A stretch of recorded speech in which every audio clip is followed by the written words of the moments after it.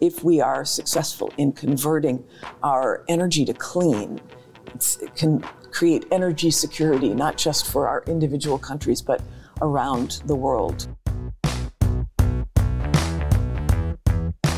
Hello and welcome to Energy 360, the podcast from the Energy Security and Climate Change Program at CSIS. I'm your host, Lisa Hyland. This week, we have for you a special bonus episode from our recent event with U.S. Secretary of Energy Jennifer Granholm and Canadian Minister of Natural Resources Jonathan Wilkinson. They were at CSIS to discuss U.S.-Canadian energy cooperation. The discussion was hosted by Joseph Mikett. He's Director of the Energy Program here at CSIS. Enjoy the discussion. Good morning, good afternoon, wherever you are in the world. Welcome to CSIS. We're delighted to be hosting two senior leaders from the United States and Canada to discuss critical issues and the deep challenges we face in energy and climate change today. We stand at the precipice of at least two energy transitions as I see it. The unprovoked invasion of Ukraine by Russia has thrown global energy markets into a bit of chaos, turmoil at least, as countries and companies are transitioning away from Russian energy supply. Europe especially. But that's caused real challenges. Brent crude prices sit above $100 per barrel, and US gas prices are rising as our European colleagues are paying dearly for natural gas supply. These rising prices create new concerns over energy security, and the realignment that's driving them away from Russian energy will introduce perhaps a new era of geopolitics of energy. This is happening as it felt like the world was just starting to make progress on climate change. Last fall, after Glasgow, the IEA reported that if all countries met the targets they pledged, that global temperatures would rise only 1.8 degrees centigrade over the pre-industrial by the end of this century.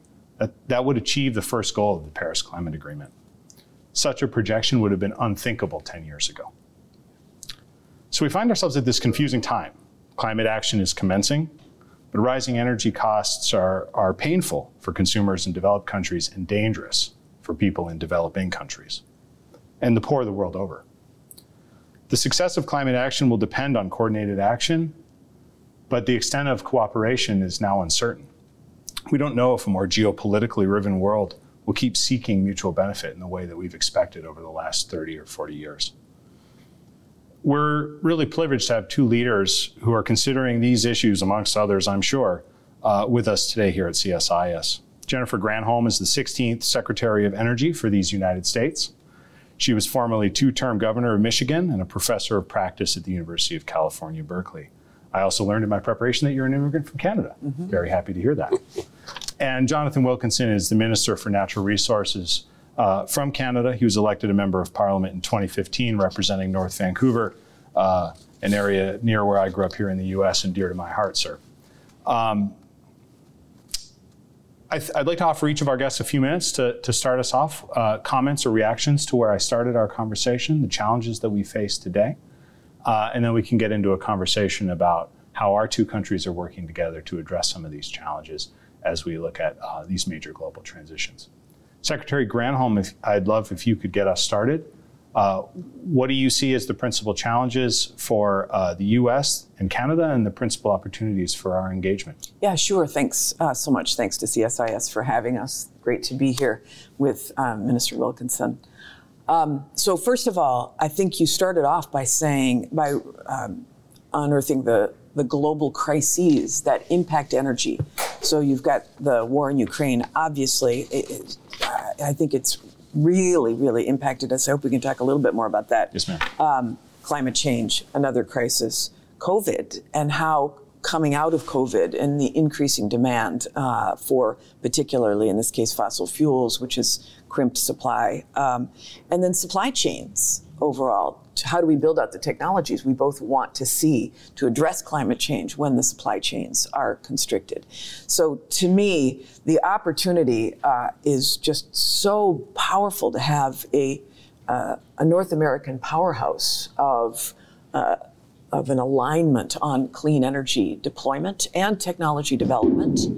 I think the previous Prime Minister of Canada, Lester B. Pearson, who won the Nobel Prize for Peace, stated that, in fact, I have a quote of his, which I'd like to read, because it says, "Of all our dreams today, there's none more important or so hard to realize than that of peace in the world. May we never lose our faith in it or our resolve to do everything that can be done to convert it one day into reality." And I raise that because I think that all of our desire for peace in the world, so much of that can rest upon our movement to clean energy. As a colleague of ours in Ireland says, the Irish energy minister says that no country has ever been held hostage to access to the sun or to access to wind. In fact, if we are successful in converting our energy to clean, it can create energy security, not just for our individual countries, but around the world. We will not be under the thumb of petro-dictators. So it could be a great peace plan. And that, I think, is a great aspiration. Thank you for that invocation, Secretary. I'm not sure that I would say that the country of Ireland is not hostage to access to the sun, but it's got plenty of wind. Lots of wind, lots of wind. Minister Wilkinson, you join us from Canada. You're in Washington today. What's the occasion of your visit, and how do you and what's the message that you've brought to DC? Well, I think the occasion of the visit, in fact, Secretary Granholm and I had an opportunity to chat yesterday a little bit about this, is to talk about exactly the issues that you raised in your opening statement, which is energy security and climate change. Those are intimately linked.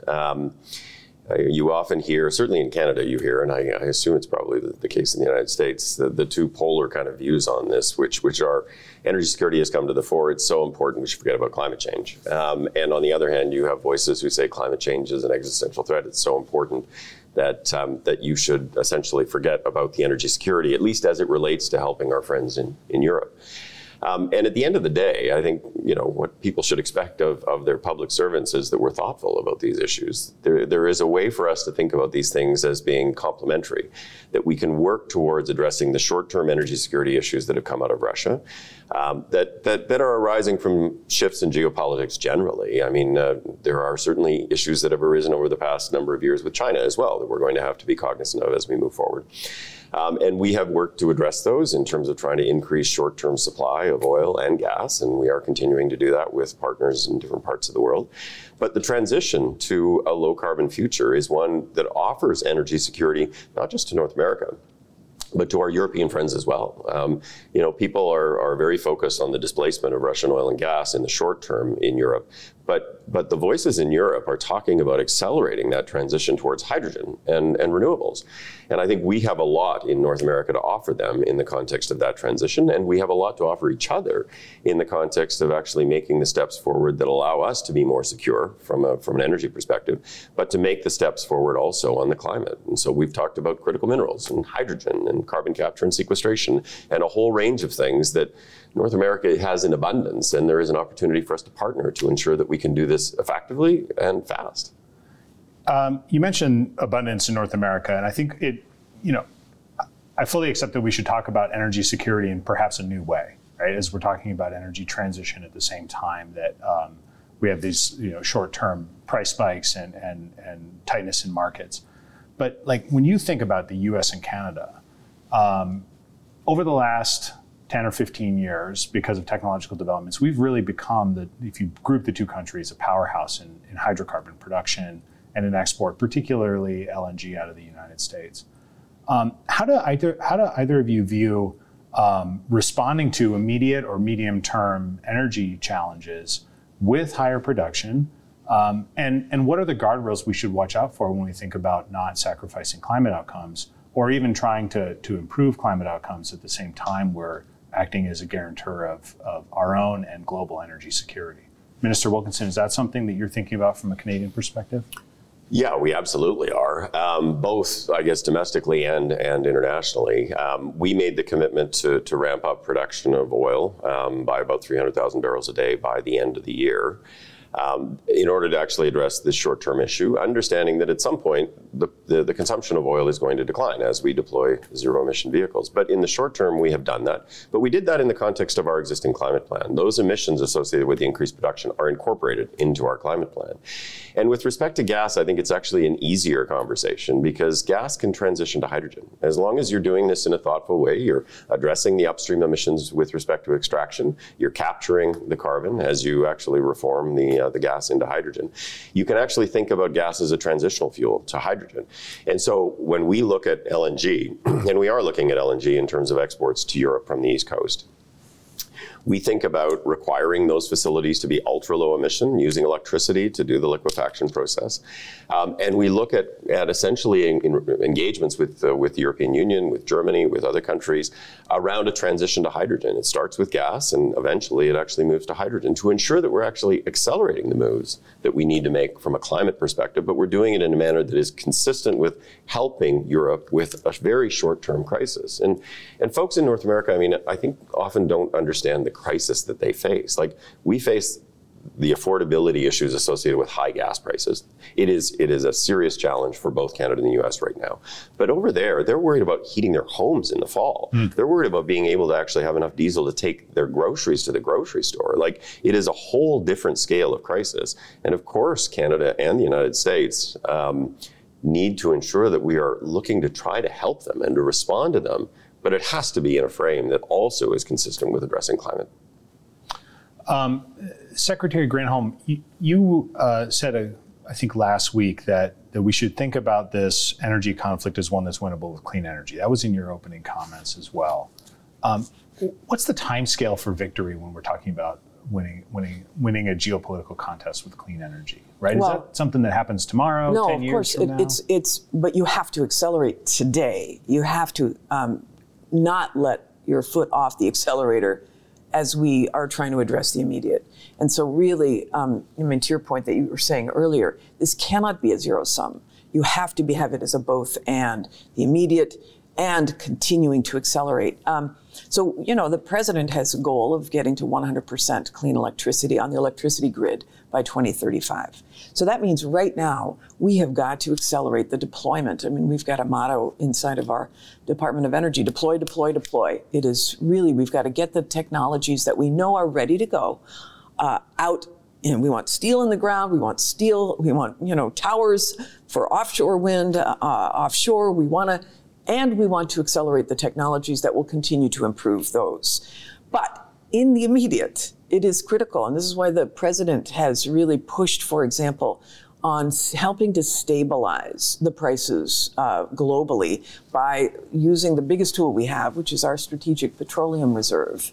And that's why since November, he has authorized the release of 240 million barrels. Right now, it's 1 million barrels per day. You know, the Russian oil that has been pulled offline because rightfully of Canada's decision not to buy Russian oil, our decision, other countries, now the EU has stepped up. That means up to 3 million barrels per day have been pulled off that global market. So how do we make up for that, help those, our European allies, but also continue to press on technologies that we know together, Canada and the U.S. can work on that will help both us as well as our European and allies across the world. So one of CSIS's annual projects is a map of energy trade between Canada and the United States.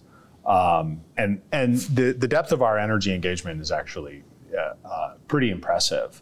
And when you think about the president's goals for clean energy, market integration and trade in electricity is probably a place where we could be doing more.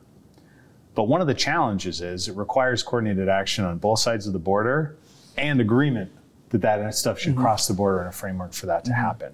I know the IIJA, or the Bipartisan Infrastructure Bill, had mechanisms to help resolve some of the challenges we've seen in the US, right? Like permitting the lines necessary to bring hydroelectricity down into the Northeast from Quebec. There's equal efforts to trade electricity in the West, in British Columbia, Alberta, Washington, Idaho region. You know, how is it going? Are we deploying these tools? And what are the barriers you're seeing from the Department of Energy side of things? Well, the barriers have always been on deployment of electricity. It's always about the grid, and it's always about the local NIMBY permitting challenges that you see. So what that bipartisan infrastructure law did was give us the tool to be able to put some carrots on the table to see if we can bust through a lot of the challenges that have happened. There's just a lot of low-hanging fruit in terms of a queue of interconnection of projects that are ready to go, as well as we know that there is grid opportunity. But a lot of times, as you probably know, grid lines, they're not built on spec. And so there has to be offtake agreements. And so the bipartisan infrastructure law allows the U.S. government to take a position of offtake so that those builders of transmission lines can feel some comfort that they are not going to be left holding the bag. And then we get paid back as they fill up the rest of the line. So it's a revolving fund. It's a new mechanism that we've never used before. In fact, we just announced this week that we are seeking requests for information about how the world likes to see it, and then this $2.5 billion that we're putting into those carrots to ensure that we can actually get transmission going. We were talking about this yesterday. There's challenges clearly across border. If they, Hydro-Quebec wants to make sure that they are able to deliver, hydropower, and a state votes against it, and that state is a critical state to be able to make that connection to the Northeast, it's extremely frustrating because it's left in the hands of local interests, which, we should take local interests into account, but sometimes those local interests are funded by bigger interests that don't have necessarily the big goal of getting to 100% clean electricity in mind. So those barriers we have to continue to work on and knock down. But good news is we are totally aligned and our countries are aligned, and we feel that the greater the interconnection that we can have between our two countries, and frankly between Mexico as well, another really important player in North America, those we're going to continue to work on. Yeah, the value of this kind of infrastructure stacks up into billions very, very quickly. Absolutely. And creates a lot of economic opportunity on both sides of the border. Mr. Wilkin, do you have any comment on the, when you think about energy transition from Canada, you have as a climate policy nerd, I'm jealous of the systems that have been able to be built up there and how they relate to your goals. But when you think about energy transition, you look at the depth of energy trade as it exists today. How do you think about economic integration with the United States 10 years, 20 years hence, when we're all trying to use a lot more clean power? Well, certainly, Canada and the United States do a lot of trading with respect to existing hydrocarbon resources. One of the senators I met with yesterday was telling me that I believe it's 62% of oil that's actually imported is Canadian oil into the United States. But I actually see on a go-forward basis enormous opportunities for us to actually deepen the collaboration on a whole range of issues. And certainly the transmission of electricity is one. And while there were some issues with respect to the one state that Secretary Granholm noted, there was also an announcement just this week or last week of a contract with New York to actually flow hydroelectric power. So we are making progress. But I think there's enormous opportunity for closer partnership on issues around things like critical minerals, which we cannot have an energy transition without thinking through and addressing the critical minerals issue. And that is certainly linked to the geopolitics. We cannot be dependent for critical minerals and processing on China in the same way that Germany was for oil and gas on Russia. So there's an enormous opportunity for us there, and we have an abundance of resources, but we need to be thinking clearly about what we are doing, what our American friends are doing, how we're actually thinking about processing and the downstream manufacturing of things. There's enormous opportunities in hydrogen as an energy carrier. And that's both trade in that particular form of energy, but it's also about energy corridors and linking up hydrogen hubs to help to build the kind of domestic load that will enable us to actually move forward. So there's a whole range of, I think, opportunities to allow us to deepen the cooperation and the partnership that we have had with the United States over the past number of decades. Well, I'd love to talk about critical minerals if we can for a moment. Right. I follow your Twitter, sir. I saw last week or 2 weeks ago was Mineral Week in Canada. This brilliant map of the resources available in Canada: cobalt, nickel, gold, copper, refining facilities. So maybe give us a little bit on how you see and what the plausible tools are for working together to establish what from a U.S. perspective looks like a more resilient but a very friendly supply chain on the minerals necessary for energy transition. Well, I think it starts with actually looking at the resources that we each have available. We have a list of 31 critical minerals. I think in the United States it's about 29 or something like that. And of course we have resources of all of those, but we're not in the same position with every mineral in the same way that the United States is not in the same position with every mineral. And so I think we each need to reflect on where we can actually help each other. So for example, I think the United States is looking at nickel and cobalt as resources where there are not a lot of domestic reserves. Rare earths may be something that Canada is actually needing to find a source of from elsewhere. So there's looking at how we can actually help each other from the perspective of minerals that we require. But then there's actually discussions around how those things get processed and where they actually get processed. For some minerals, you are not going to need facilities in every country, and we need to be strategic about this, not just in the North American context, but also with our friends in Europe and Japan and South Korea and Australia. And there's opportunities then in terms of the downstream where the battery manufacturing, the electric vehicle manufacturing, other product manufacturing, where Canada and the United States have had a history of robust cooperation. I mean, the Auto Pact has been around since the 1960s, and it's been one example of enormously successful work that we've done together that's benefited both countries. Yeah, Secretary Granholm, I know that this is something the DOE has been doing a lot of work on recently. Yeah, you mentioned cobalt and nickel, hugely important because our geology doesn't support as much of that. We have a little bit in Michigan, a little bit in Minnesota of nickel, but clearly one of the issues we've been talking about. And the fact that they have some processing facilities already, we have none in the United States. And so the bipartisan infrastructure law gave us, and we just sent out a funding opportunity announcement for actually doing processing in the United States. But we were talking yesterday, in light of for example, the really solid collaboration on autos, why not consider something that is more joint, whether it's in partnership with the autos and in partnership with one another on processing. And, Canada has got some best practices that we should be looking at. We shouldn't be afraid of extraction if it's done in a responsible way as well. And, historically, at least recent history suggests that we have not been open to it.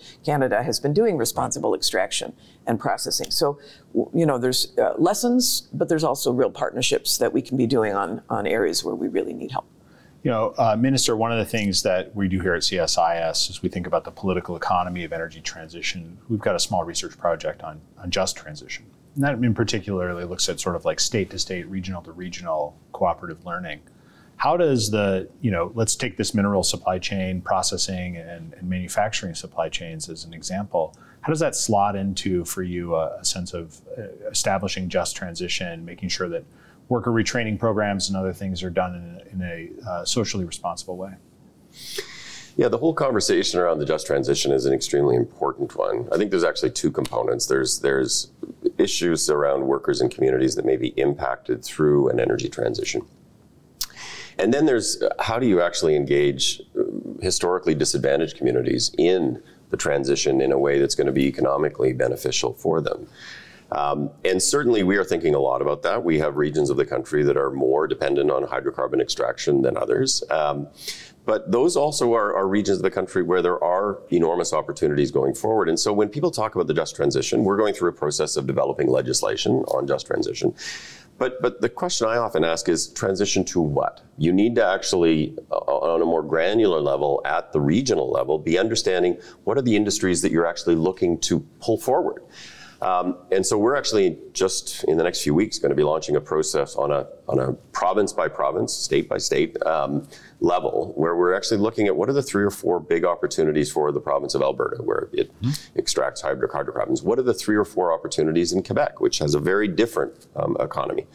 And how do we actually ensure that we're aligning resources and regulatory and permitting processes and engagement with Indigenous peoples in a manner that can actually accelerate the development of these industries and ensure that we know what we're trying to transition people to?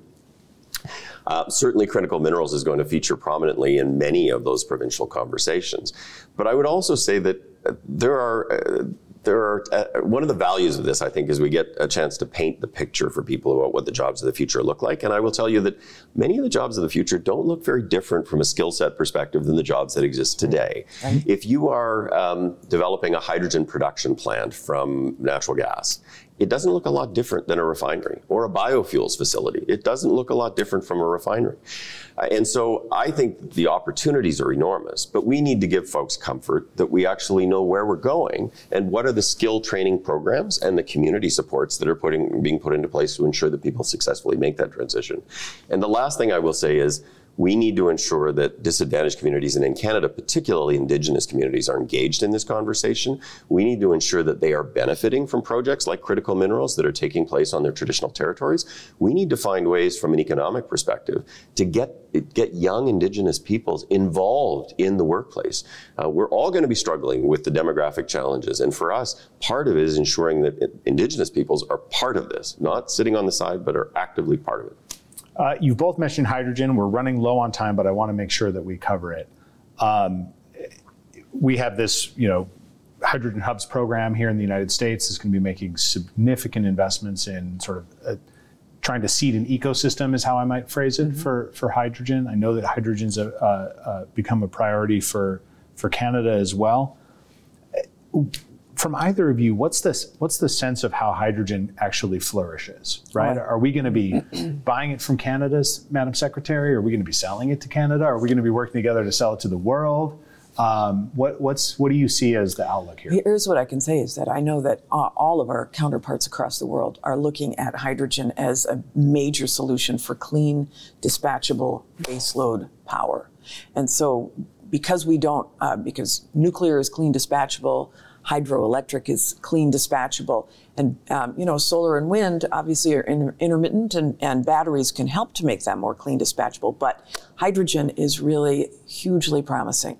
So our effort in the United States, of course, through these hydrogen hubs, we have $9.5 billion that we will be putting out in a competition, which will require a match on the part of industry. So that will leverage additional opportunities. People see a whole hydrogen economy flourishing in different parts. And of course, there's different fuel sets, if you will, for hydrogen. You can have hydrogen that is clean hydrogen from nuclear. You can have clean hydrogen from renewables. You can have clean hydrogen from natural gas. So we are looking at all of those pieces, and we've also are looking to the future in terms of bringing down the cost of hydrogen. Right now, the reason why the government is stepping up is because we want to ensure through these demonstration projects that it can be commercially viable and that it can be used in a way that it can be exported. So maybe it's converted to green ammonia, and because the existing infrastructure for export of